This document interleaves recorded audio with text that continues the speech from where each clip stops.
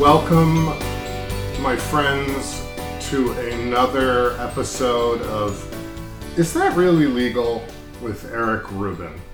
I just want to remind you that we're brought to you today by Abe's Muffins. Abe's Muffins are the real deal, my friends, and you can get them in a lot of great places. Just look up Abe's Muffins online. See if they're sold near you. If not, demand them, and I'll tell you why. Because too many times you buy things that say they're good for you and they taste great, and you get them home and you're like, well, this was disappointing. I just spent a lot of money on something that I'm forcing myself to eat. Oh, and that's not Abe's Muffins. I gotta tell you, Abe's Muffins, first of all, blueberry, lemon poppy seed, chocolate chip.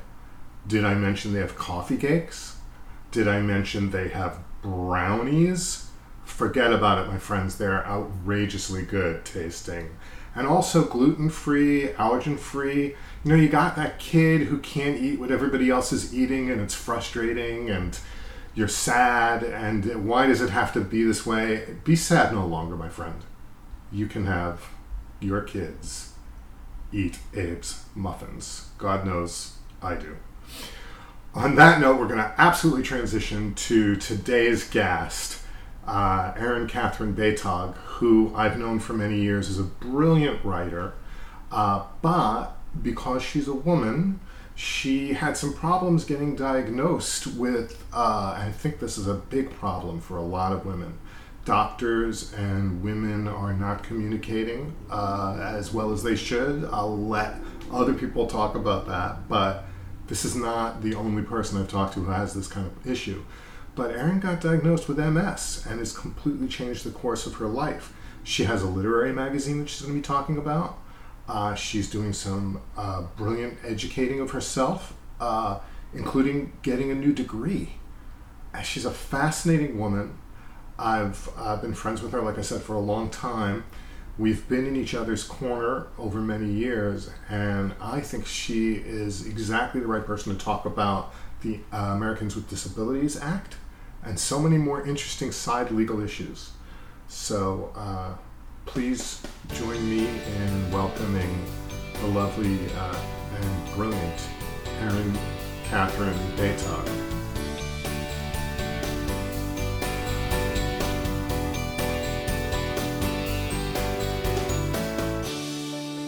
I'm here gratefully and happily with Erin Catherine Baytag, who I met first by the name of Sparrow a long time ago. And I'm just really excited that you could be on my podcast. Welcome. Thank you. Thank you so much, Eric. Yeah, it's we certainly did meet a long time ago in a city far, far away. It was, in fact. Even though we lived like 20 minutes from each other. Right. So when we met, we were both living outside of Boston. You a little further outside than me. But we met in Chicago at, of all places, a romance writers conference. And I remember one of the best things that happened to me was I met you. One of the things I'm still bummed about was I think it's the last time I've been to Chicago and I never left the conference hotel. Yes, same. Yep. And so I still have a craving for deep dish pizza that has not been resolved for a very long time. I don't even want to know how long it was. Could be a decade or more. I don't know. But next time I go to Chicago, I'm getting the deep dish. But you and I met because you were and are a writer at heart. You're a creative person. And yeah. I mean, you have been a writer, both fiction, poetry, and music also, correct? Yes. Yep. Correct. So why don't you hit me with some background? You grew up in the Worcester, Massachusetts area? So I grew up kind of south of there. For people who, some maybe, are at least familiar with the NFL. I grew up close to, in a town that is about 15 minutes from Gillette Stadium where the Patriots play. So southern Massachusetts, and pretty much, I mean, just suburbia, a typical sort of southern Mass town, like 97% Caucasian, and you were either Italian Roman Catholic or Irish Roman Catholic. You were I the fell latter. into the latter. Yep, exactly. Aaron Catherine, you guessed it. And Yeah. well, I'm not outing you. You're out, you're married. Yes. So I don't know what the preferred term is. That's how incredibly old, white, not cool I am, because I want to say you're queer or you're lesbian or you gay. How would you Yeah. identify? I identify as lesbian. She, her, hers. Got it. Yeah. The town, and I'll go on a slight diversion here. Hmm. The town is, so I have nieces and nephews, and when I was in high school, I was not out at all. And actually, it's kind of interesting because I'm probably one of maybe 10 or 11 in my graduating class who are on the LGBTQ IA plus spectrum.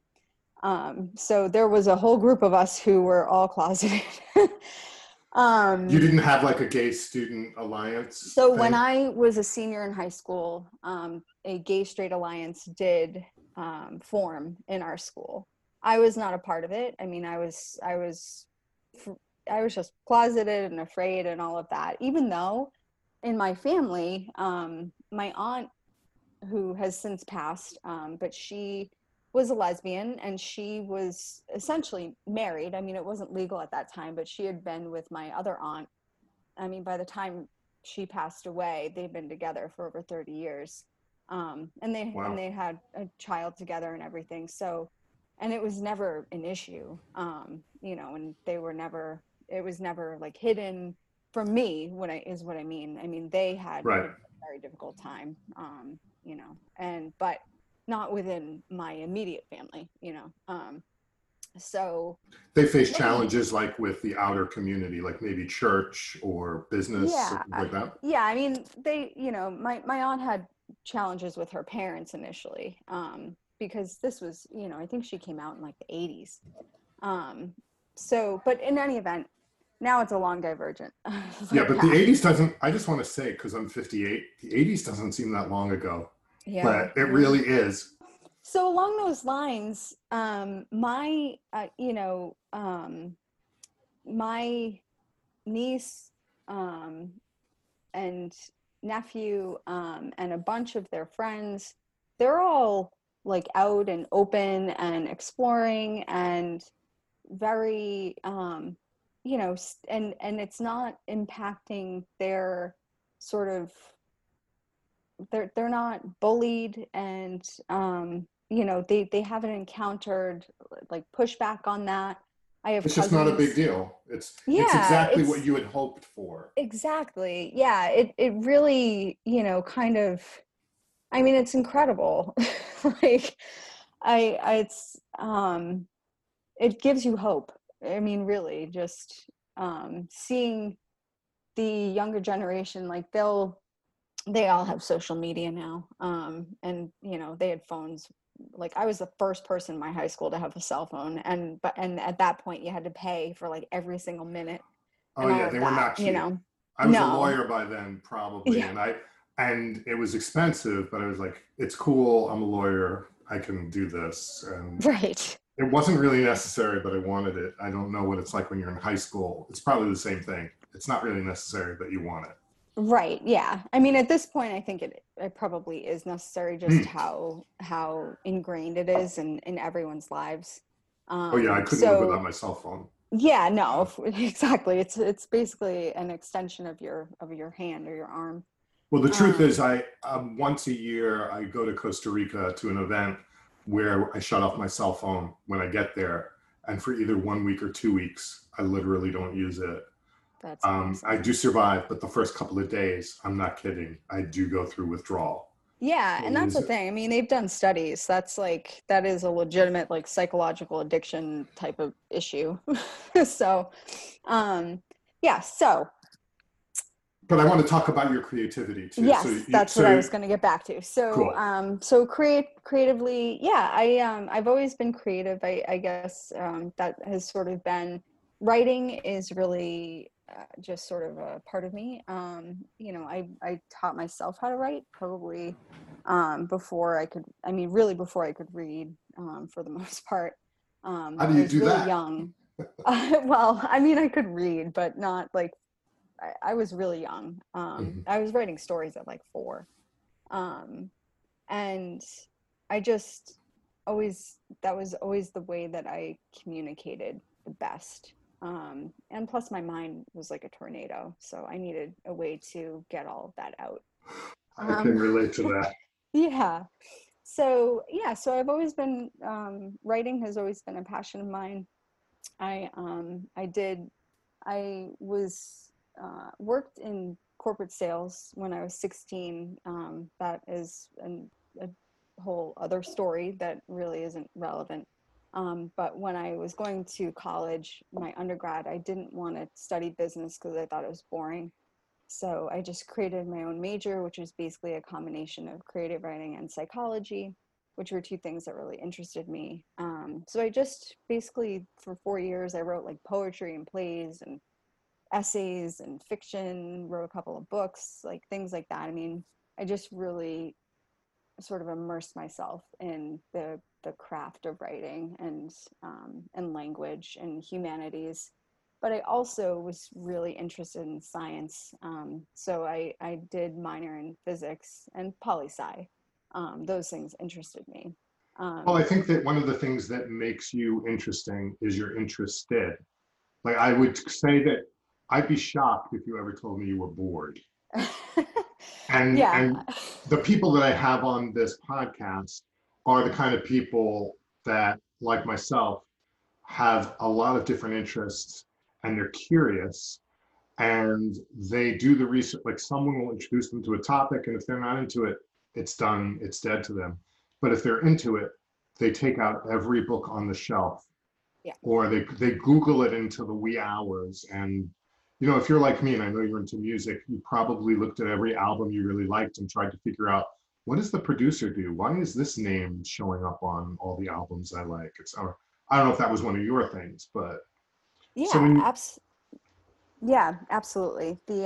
Yeah, I mean, I remember looking at the, so this is obviously, we can both date each other. I'm dating myself here, but looking at jackets of cassettes, and like I remember getting Boys for Pele and like a Tori Amos, and just like opening the jacket and going to the acknowledgments and looking up, trying to figure out who are these people, and then also I would take the lyrics, because of that, the jackets always included the lyrics, and so I yeah, would read her lyrics like poetry, because it really was, I mean, she's prolific. I mean um Tori Amos, that's yeah, not a big leap. yeah, exactly. Yeah, and then so I would just kind of like really read the lyrics like poetry, and try and kind of um, ingest and interpret, and kind of perceive and analyze and all of that. And I felt a real connection really with lyrics. I mean, words in general are kind of my go-to. Yeah, we have that in Yeah, common, I think. And you're a yeah, musician. You're a musician too, right? I am. Yeah, yep. I played the drums since I was 5. I actually was learning piano, to play a song at my wedding, which is not happening. I did get married, like officially, but just not the big sort of wedding ceremony But that's thing because that of we were COVID, planning because right? of COVID. Yep, Right. exactly. So yeah, so I was learning piano to play a song at the wedding, and yeah, but I play cello and flute and that type of stuff. Yeah, I love instruments and music, and those sort of expressions. And growing up, my family was pretty musical. I mean, my brother he went to Berkeley. He could pick up an instrument and just start playing it without have ever touched it before. And just so the He's listeners understand, you're talking about Berkeley Music School in Yes, Boston, excuse me, yes. not Berkeley University in California, Correct. which is where my wife went for her undergrad. Oh, all right. There you Yeah.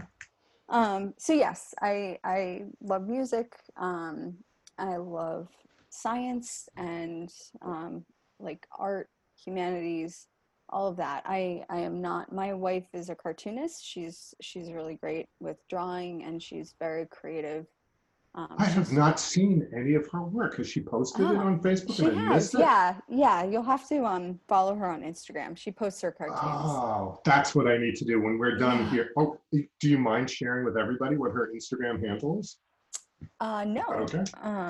Sure. It's Caroline Kind Mind. C A Caroline. R. Oh, so sorry. Go ahead. Yeah, no. CAROLINE. Kind. KIND. Mind. MIND. Oh, I'm going to check that out. And I'm sure lots Yeah. of listeners will too. I was thinking about how have my experiences and the law intersected. And just as you said, I mean, when I'm interested in a topic, then I just start to do a very intense deep dive. And so I was realizing all of the different ways that my experience has intersected with the law and been so profoundly impacted. And in some of the things that came top of mind, the Americans with Disabilities Act. So I have multiple sclerosis. I am disabled. I do use walking aids, mobility aids, and so this this law that was put into place in 1990. Um, By the so way, let's wrap our heads around the fact that before 1990, there was no Americans with Disabilities Act. that's right. And well, I interrupted you just because, for people who think that, we're past certain barriers in life, the fact that like we finally trans and gay people can't be discriminated in the workplace against in the workplace, the Supreme Court decided that very, very recently. Gay marriage decided very, very recently.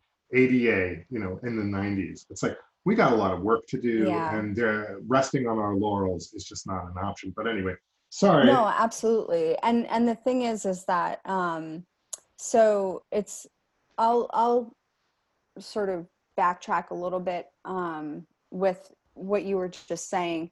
So I actually recently watched a documentary. My wife and I watched a documentary called Crip Camp, and it is about it was produced by Barack and Michelle Obama. It's on Netflix. It's about an hour and 48 minutes, and it does detail from 1971, 72 all the way to 1990 the experiences of the disabled community in this country, and sort of how the fight for disability rights started. And one of the people that is highlighted is a woman named Judy Heumann, who really is kind of recognized as the international leader in the disability community. She is a lifelong civil rights advocate for people with disabilities. And that includes, vulnerable and marginalized people, including, people of color and LGBTQ people. And So so glad you reminded me of this because I heard on a different podcast that I listened to, they interviewed her about the film. And I want to hear more, but what I thought was striking was how she discussed it and the kind of things that are in the film about people dating and doing yeah, things, and there were the people around the disabled people made assumptions about them that really, well, frankly, revealed their prejudices. I mean, we all have prejudices, but their yep, assumptions about these people revealed their prejudices. And Judy, or Ms. Heumann, and other people really help us to see people as being people, not their absolutely. handicaps or their disabilities or whatever. Anyway, Yeah, I have no, to you're watch that. absolutely right. Yeah, you're absolutely right. I mean, so it starts, and not to give too much away, but it starts off with a camp that was opened in 1952 for, at that point, there were handicapped people with disabilities. And they're, they do interview and have highlights from, there's a couple which is a man and a woman who both have cerebral palsy, and they're married and they have a child. And they interview people with other disabilities, including, not just disabilities that are focused on mobility, but also mental disabilities, intellectual disabilities, things like that. And these people get master's degrees. They work in sort of very they're like, just like you said, they're human beings, they're people, they have full lives. And I think what you're referring to, there's a woman who has an affair and she gets a sexually transmitted infection, and the doctor sends her for this really sort of unnecessary test for something else, because he couldn't believe that she, a disabled person, would would get an STI because she was disabled. How is she going to have a sexual life? So there are those assumptions that people make. And so, I've been educated because a couple of reasons. My wife works in education, but specifically involving special needs education. And so since we've been together over the years, I've marched in the Disability Pride Parade every year. And I've gotten to meet a wide variety of people who are disabled or who interact with disabled people of every stripe. And then, of course, you and I went to Pride parades, just plain old LGBTQ Pride parades many times. And I think that just the world is so much broader and people are so much more interesting than we give each other credit for, yeah. Yes. Which I think is why it's important to have artists in the world, because I think artists are constantly, I'll speak for you and me, we're constantly looking for a new way to look at the world, or a way to unpeel the onion to see something different and interesting. Anyway, that's my take. So yeah, I just to kind of piggyback off what you're saying, I mean, I would say curiosity is a tenet of my personality and sort of my drive. Creativity is a way or an avenue for me to explore that. And I think that I just want to understand, that sort of good luck. Kind of, exactly. It's like, which is why the onion has so many layers. And I feel like my wife at times is thinking to herself she's married to the Riddler, because I just ask so many questions about everything. But I think she knows what she got herself into. She does at this point, I would think. I think she's pretty happy. Every picture I see, she looks pretty darn happy about her conundrum. That's great.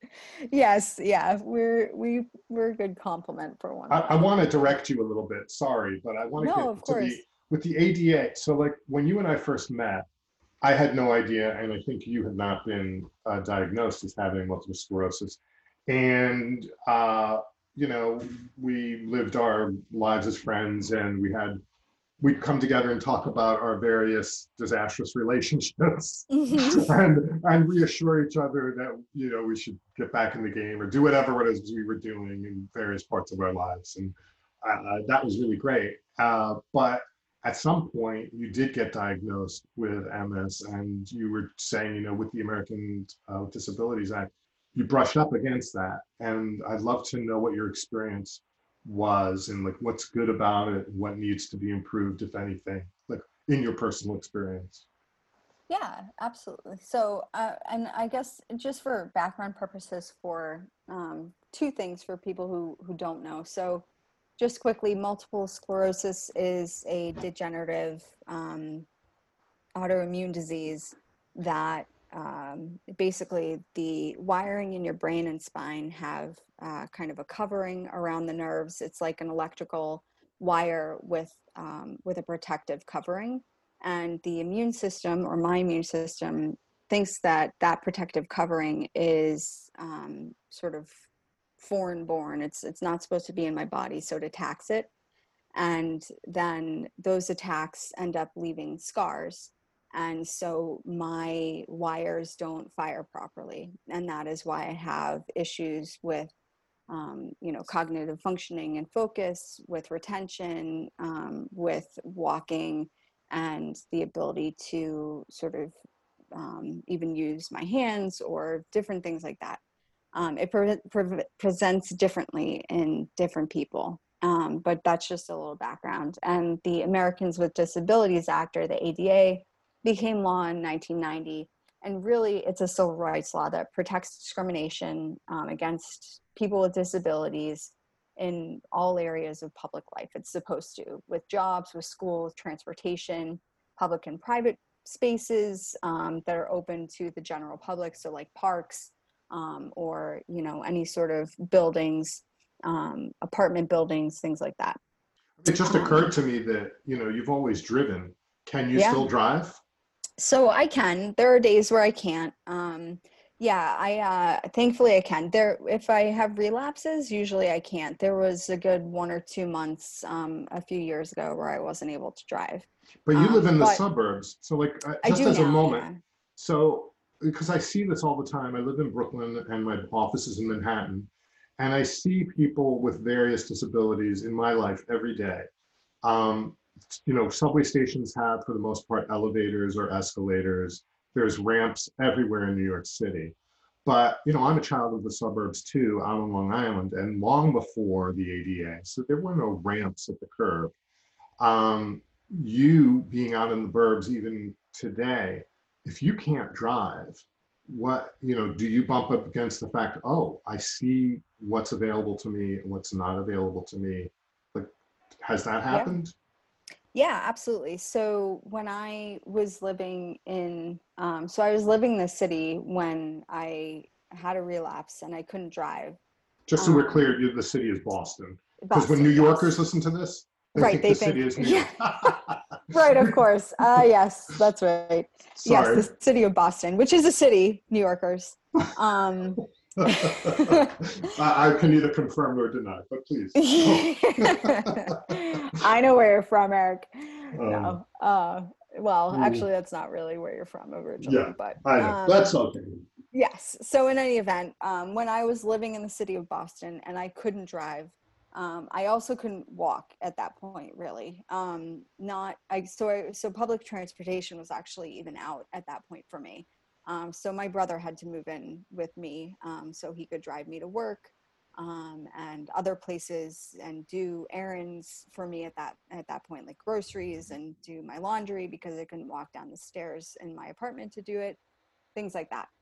So with it's very challenging, and being in the city or being in the suburbs now, there is no public transportation, and so I and the apartment building that we live in right now, we are on the first floor. The building does not have elevators, so if we were not able to get a first floor apartment, we would not be able to live in this apartment building. Right. And there are definitely, and this is a new apartment building. We were the first people to move into this apartment. They had just finished the building. So there are still definitely challenges that people with disabilities face. Even now, it's like they're building a building and it's brand new, but it does not have elevators, so it is not accessible. How many floors are in that building? It's 3 floors, but it's 2 flights of stairs for each floor, and it's about 12 or 13 steps per flight of stairs. Hey, I was never disabled in the same way, but at one point I injured my back and leg when I was performing off Broadway, and I literally could barely move. And I remember going down subway steps in agony, and it taking a very long time. I'm not comparing my experience in any way other than all of a sudden when you're confronted with this sort of thing, you see how important it is to have certain areas of accessibility. And I'm sure, I just want people to understand that just because they're able-bodied, if that's the right term, or they're not facing this now, it doesn't mean it's not important. And their fellow citizens, people of value, if they want to take care of them, they should have an awareness about this. So that's Yeah, really the reason I'm bringing absolutely. it up. Well, and it's kind of interesting too, because so they're actually it's sort of one of those things where um I think a lot of people when marriage equality was made law were thinking, all right, it's over, good for you guys. Like you're now your fight is done. And it's it's not. I mean, very much as evidenced by um, by the Title VII of the Civil Rights Act that just was passed by the Supreme Court.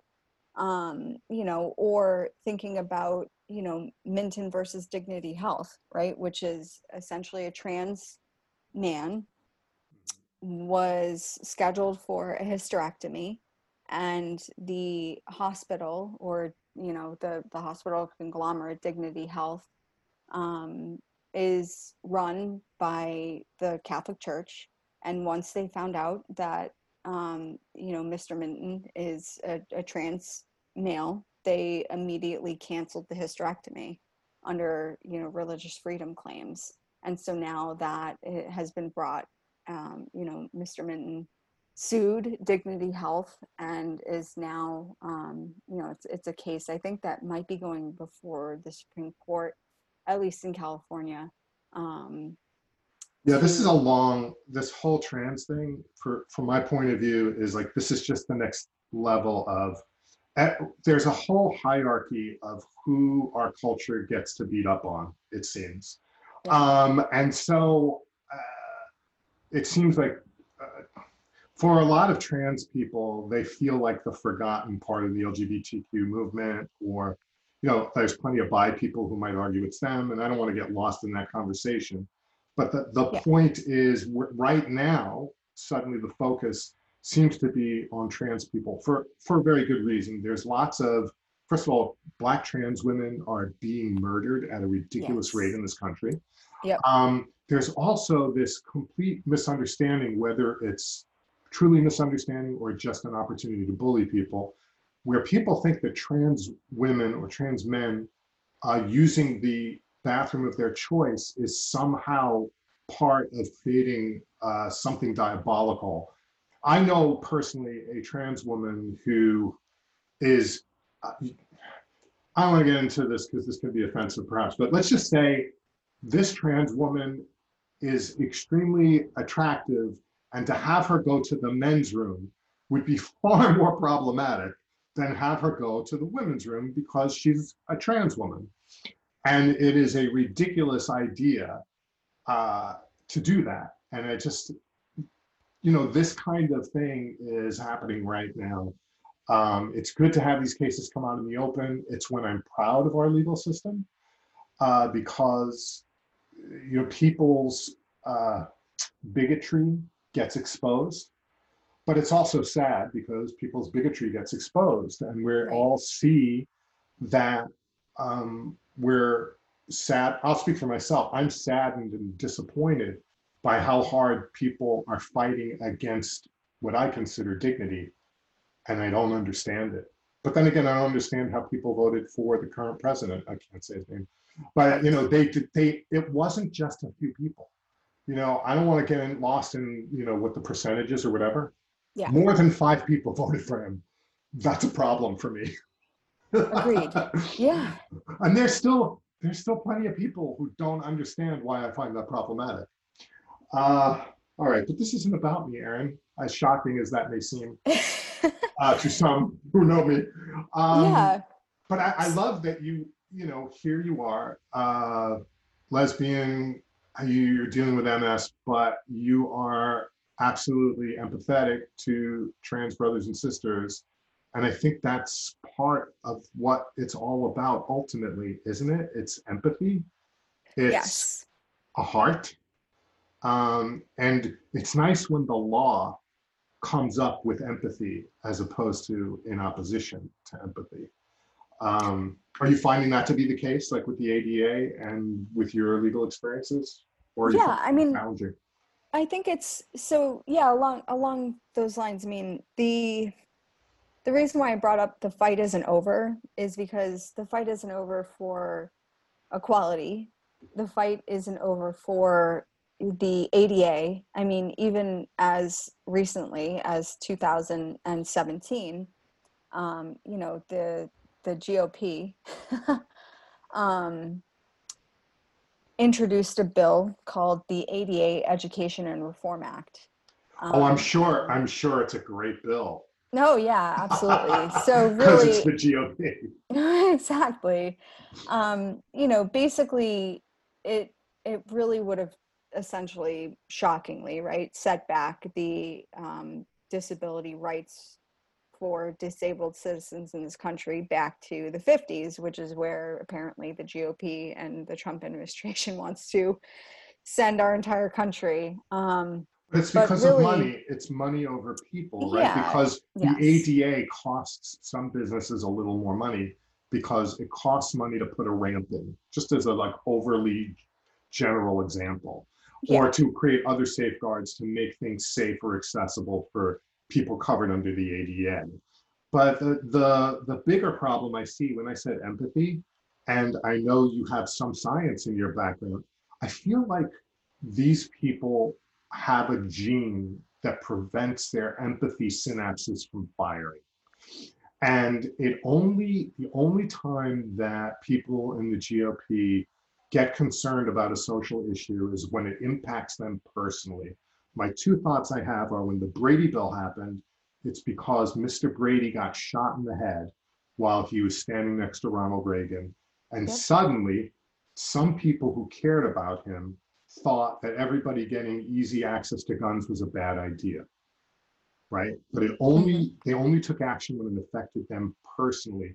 Also, Nancy Reagan, when her husband got Alzheimer's, suddenly she was interested in the research that other people opposed because it affected her personally.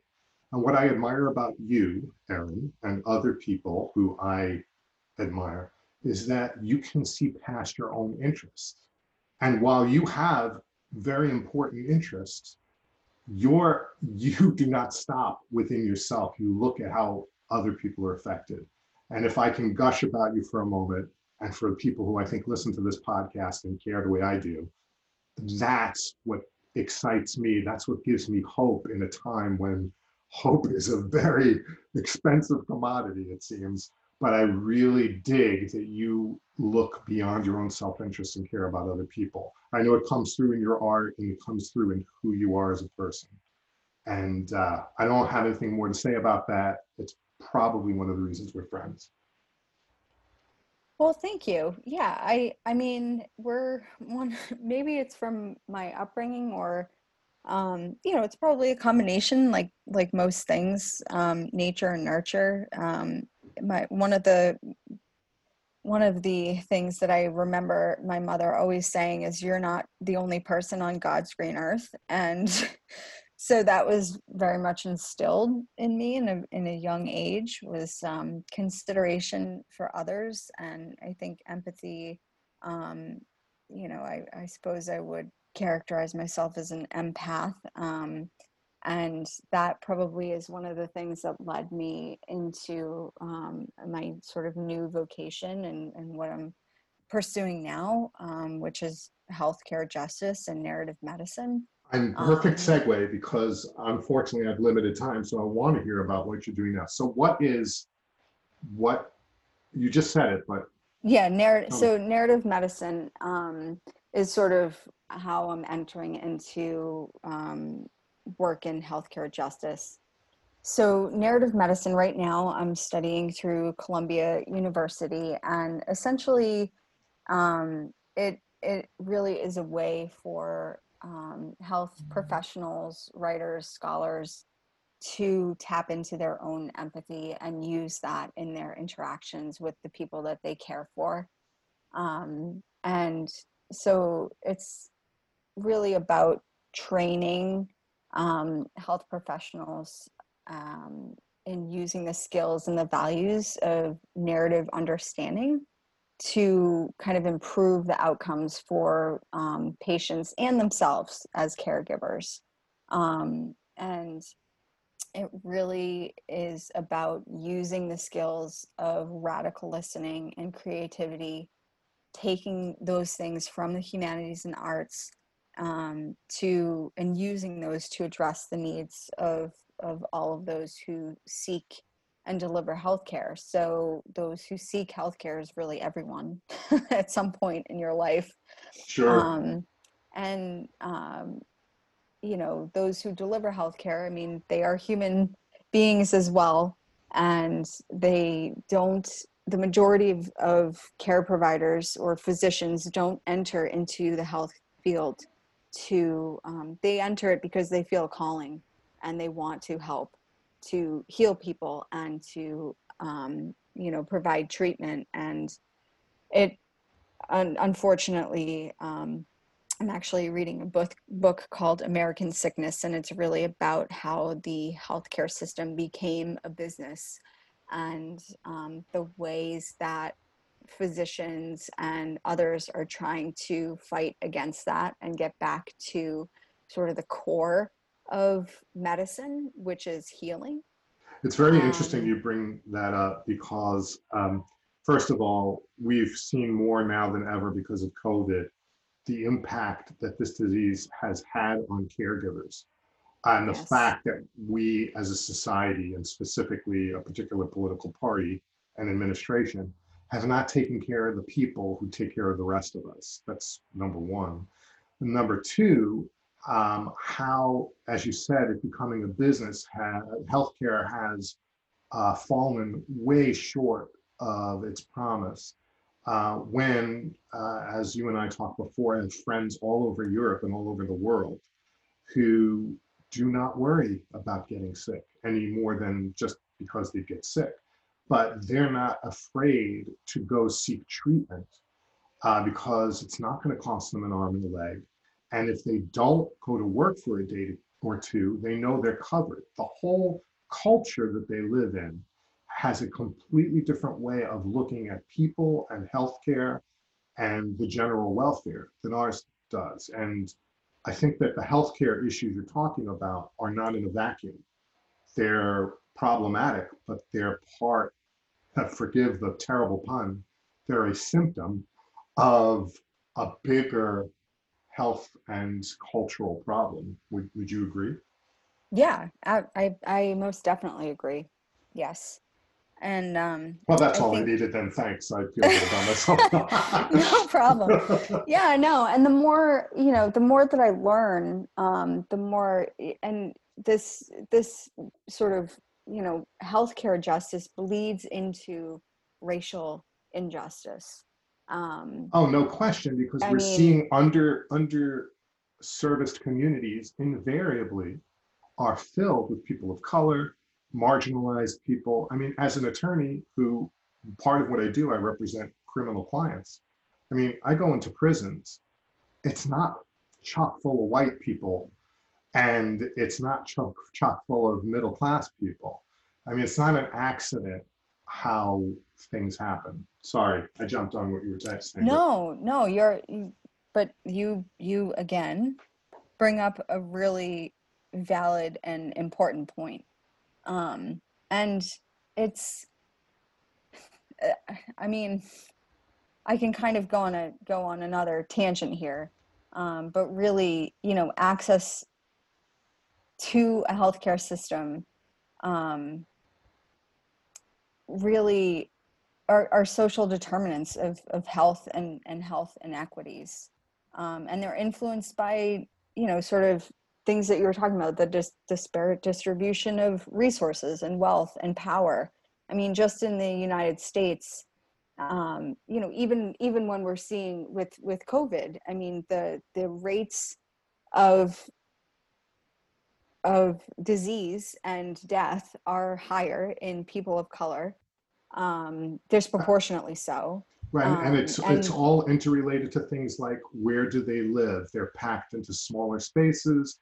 They live in what's called food deserts where they don't have access to better nutrition. They don't have education about better nutrition. It's, you know, it's not one factor, but it's a series of factors over time that lead up to cataclysmic events, right?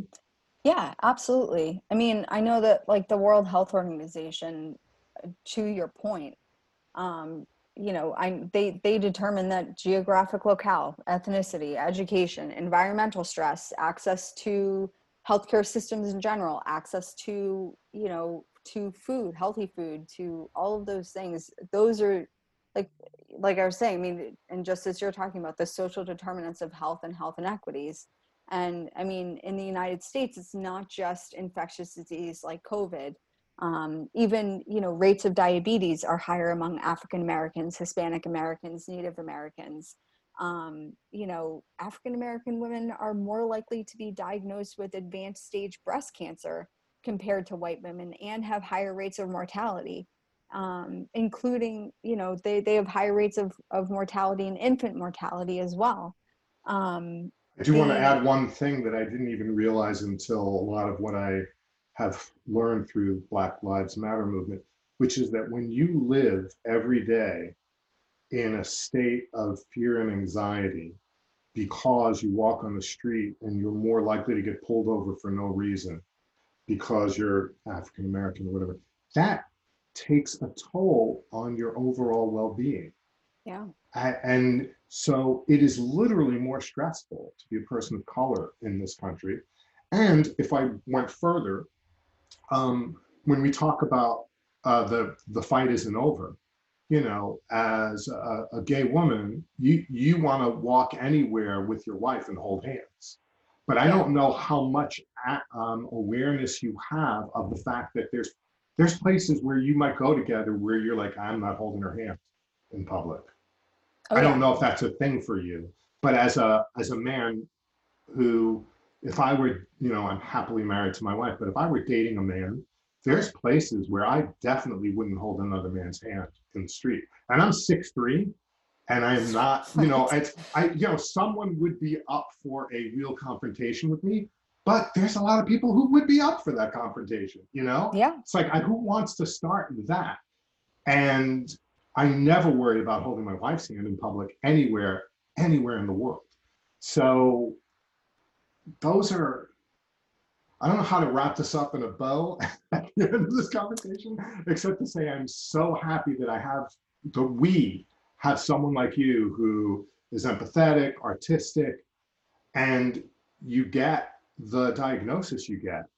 And rather than bitch and moan, you've made a turn in your life to do something that I think is so admirable and frankly so interesting.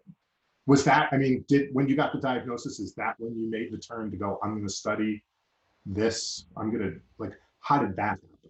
Yeah, no, I didn't. And it took 16 years for a diagnosis. And part of the reason is because I'm a woman, and I was young. And so those two things, I mean, one, being a woman, and seeing male doctors, there is a real judgment around, I don't know my own body, and I do not have the information and education and autonomy to make the decisions that are right for me for my own body, and the things that I'm expressing that I'm feeling are wrong, like I can't feel my left leg. That is dismissed Well, it's just a as, lady problem. yeah, you're interpreting it wrong, or you're not, it's just this, or it's just that, it's just a pinched nerve. Well, I've heard no, this a I lot from lots of my women friends. Sorry that I'm no, not it's mansplaining, God forbid, but I know that I have women friends in real life and in Twitter world who talk about, they know they have endometriosis and they go from various doctors who are like, no, I don't think that's your problem. It's this. It's like they can't get someone to really hear them and give them the appropriate treatment until years later. And it's like, duh. And suddenly they get the right treatment, the right medication. I mean, that's your experience, right? Is that what you're? Yeah, it took 16 years, misdiagnosis, medication, sort of, misprescribed medications, two of which almost killed me. I was hospitalized for really Jesus. severe side effects. where, I mean, one of which was my every muscle in my body was spasming, and my lungs were collapsing. Jesus. And yeah, so it's when I was diagnosed, it was essentially, I was sitting in a neuro-oncologist's office, and he was like, we're 85% sure this is MS and not a brain tumor, but it could be. So let's do a spinal tap just to make sure. Mm-hmm. Um, and so I had 2 spinal taps, and that was the final sort of diagnosis. And it was actually a relief in some ways to finally have an answer of this. I knew something was wrong with me, going all the way back to when I was 19 and getting double vision. Right. And now I finally have an answer. And then it was sort of business as usual. It was kind of like, you will give you a couple of pills, and you'll maybe need to use a cane in your 60s versus your 80s, but things will be fine. And they weren't. I mean, my disease got worse, and my mobility and my cognitive abilities, all of these things were impacted to the point where it became untenable for me to do the job that I had been doing for 20 years. And then I needed to find a new path forward, and that is where narrative medicine came in. And it was really through my wife where I was able to, kind of move into this new path and really start to explore what it could be, because she gave me, kind of the support and encouragement to pursue something different, because I never thought that I would do anything other than corporate sales, even though my passion and my interests were very much elsewhere. Can I just say And for so, listeners, a good wife is an amazing thing. Um, yes, definitely find yourself a good woman or a really, good man. I mean, yeah, a partner. You really want a yeah, but partner is what right. it is. I wouldn't be Yeah. doing this podcast without Holly, because one day she just turned to me and said, "You really should do a podcast." And I said to her, "The day I do it, everyone's going to say podcasts are over. Like I'm so late to the game and I don't have anything to add and blah blah blah." And she just convinced me, and as a result, I've been having, if nobody else is listening, I'm having fantastic conversations, enjoying them. Good. But also, my wife Holly, and someday I'm going to have her on, had her own issues. She got diagnosed with a brain tumor, and it's Yes. benign, and she's surviving it like a chronic condition. And every several months we go get MRIs, but her neuro-oncologist is amazing. And when we go see him, he is like, you know what? There's no changes, so we're not, do no harm. I'm not. Let's just leave it the way it is. And we, thank thank God for really good doctors. I don't, I Yes. know you feel this way too. It's like we've all run into people who treat you the way you shouldn't be treated or don't get it right. But when you ultimately get the right person, you fall in love with them. Quite honestly, that's my experience. Yeah. And you really appreciate the great practitioners, I guess, in anything, not just doctors. But Right. And it is, my diagnosing neurologist did not listen to me and did not understand or view me as an individual person with a full history and a full life. And, recognizing that this diagnosis was going to affect every single aspect of my life. I mean, I didn't know how, I hadn't met my wife at that point. I didn't know how I was going to date and talk to newly prospective romantic interests about the fact that I have this chronic, incurable disease that is going to slowly, throw me into potentially having to use a wheelchair. I mean, for people who don't so know what Erin looks like, she's a very attractive woman who's, I don't want to say tiny, but yeah, yeah, you are a fun person too. And it's always fun to hang out with you, whether or not someone's a romantic interest. So I think that you're always going to be that person. I admire that about you. But yeah, I could get why you'd have that concern because also dating was a big part of your life. And Yeah, I mean, right, relationships in general, I think. I do have my introvert tendencies and need my sort of alone time, though all of us have had probably an exorbitant amount of that at this point with quarantine. right. But relationships to me are very important, and understanding people and interacting with people and connecting in an authentic way drive me. And so, the day that I met my wife, we met at the Women's March in 2017. And um, that was the first day I used a cane, and there was no hiding the fact that I had multiple sclerosis. There was no getting around, hey, this is a reality that I'm living. She And saw that you were cute with a cane. she thought I was a badass, at that point. I mean, I was wearing my You are a leather, you are and a badass. thank you. I mean, But yeah, I'm not gonna put you in a box. I know that there are right. in various gay and lesbian communities there are ways of classifying people. You know, bears, twinks, softfoot, all that Sure. stuff. And I don't want to do that.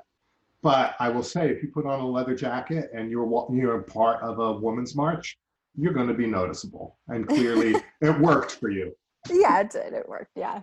Yeah, I I'm mean, happy and about it that. was, yeah, happily so. And but I mean, I think, and it's a part of our reality. It's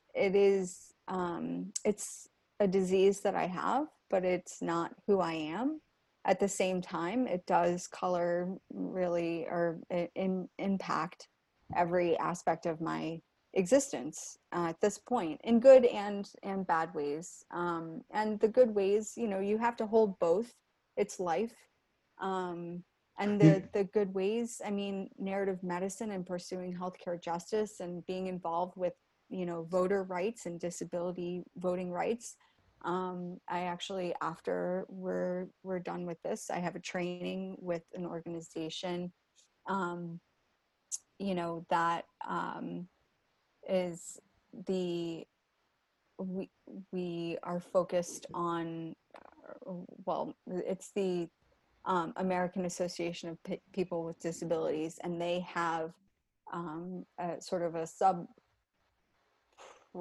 I guess, organization called Rev Up, and it focuses on disability voting rights, and that intersects with a lot of other types of voter suppression and things like that. And it's about making sure that disability rights are in the forefront and on the ballot, and that local, state, and federal representatives are educated and fighting for those rights. And that is not something I would have been involved with, really, unless I had an exposure to the ADA and understanding how my disability and status as a disabled person impacts other people as well. And I think that, having a chronic illness, in terms of thinking about empathy, we've been talking about that with narrative medicine, the deep listening and close reading of texts and creative outlets, kind of led me to think about, so I'm in an online program, thankfully, through Columbia, and I have accommodations, one of which is that I can take a course a semester and then the next semester take a medical leave. And during my medical leave, the last medical leave that I had, I started a literary magazine for people who are affected by chronic illness. So mental and physical chronic illness. So that can be people with who actually have diagnosed or undiagnosed chronic issues, or diseases, disorders, or it can be physicians, caretakers, friends, family, all of that. And so What's the name of the magazine for people listening? It's called Ailment. So people can actually find it at Ailment, AILMENT, coin, COIN.org, ailment.coin.org. So it's Ailment Chronicles of Illness Narratives. And it's really because the lives of the sick unfold in stories. And it's a platform and an outlet for people to express their experiences. And so each issue is a response to a creative prompt. The first issue was When I Look in the Mirror, I See. That was a creative prompt. And then people responded to that, whether it was an essay or poetry or writing, drawing, painting. And then those responses, I had over 400 submissions for the first issue. And from all over the world, all different backgrounds. We had a queer Iraqi poet. We had, a man who was injured in war and was in a wheelchair. I read poetry from, people from really every continent except Antarctica.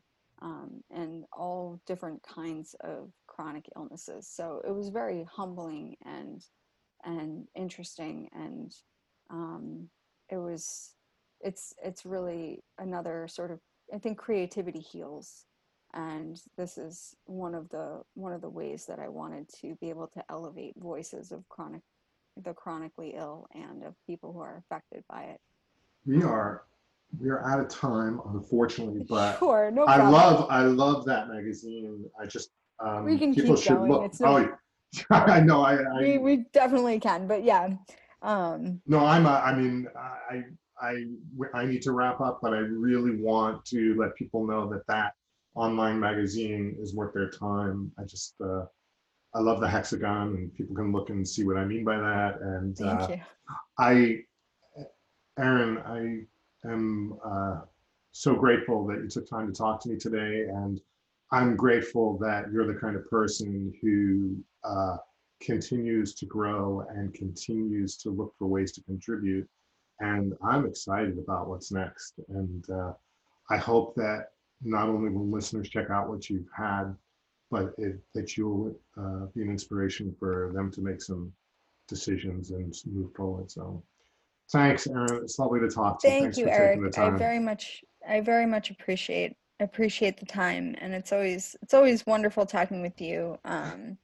And yeah, it's very interesting to see all of the different ways that our lives intersect with the law, and how those laws impact us on a daily basis. And this is why it's very important to vote and have representatives in positions of power who are going to truly be working for the people that they were voted and elected to represent. And I really appreciate what you're doing to elevate the understanding of how the law intersects with all of our lives. And I appreciate the time to talk with you today.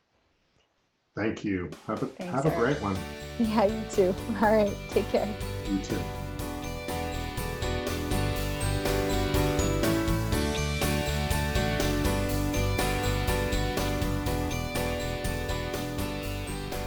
Well, that's my interview with Erin Betag. Make sure you check out Ailment. That's at ailmentcoin.org. Chronicles of Illness Narratives. It's a really cool online magazine. You'll get a chance to meet Erin Catherine Betag through the site, and make sure that you also get a chance to meet Abe's Muffins in person. They're tasty. Just like the literary works you're going to find are tasty, the muffins are tasty too. And thanks so much for tuning into this podcast again. If you want more information, you want to give me feedback, you want to see a new guest, any of that stuff, just contact us at isthatreallylegal.com. Reach out to us on Twitter. Be safe. Have a great one. Take care of yourselves and take care of each other. And we'll see you next week.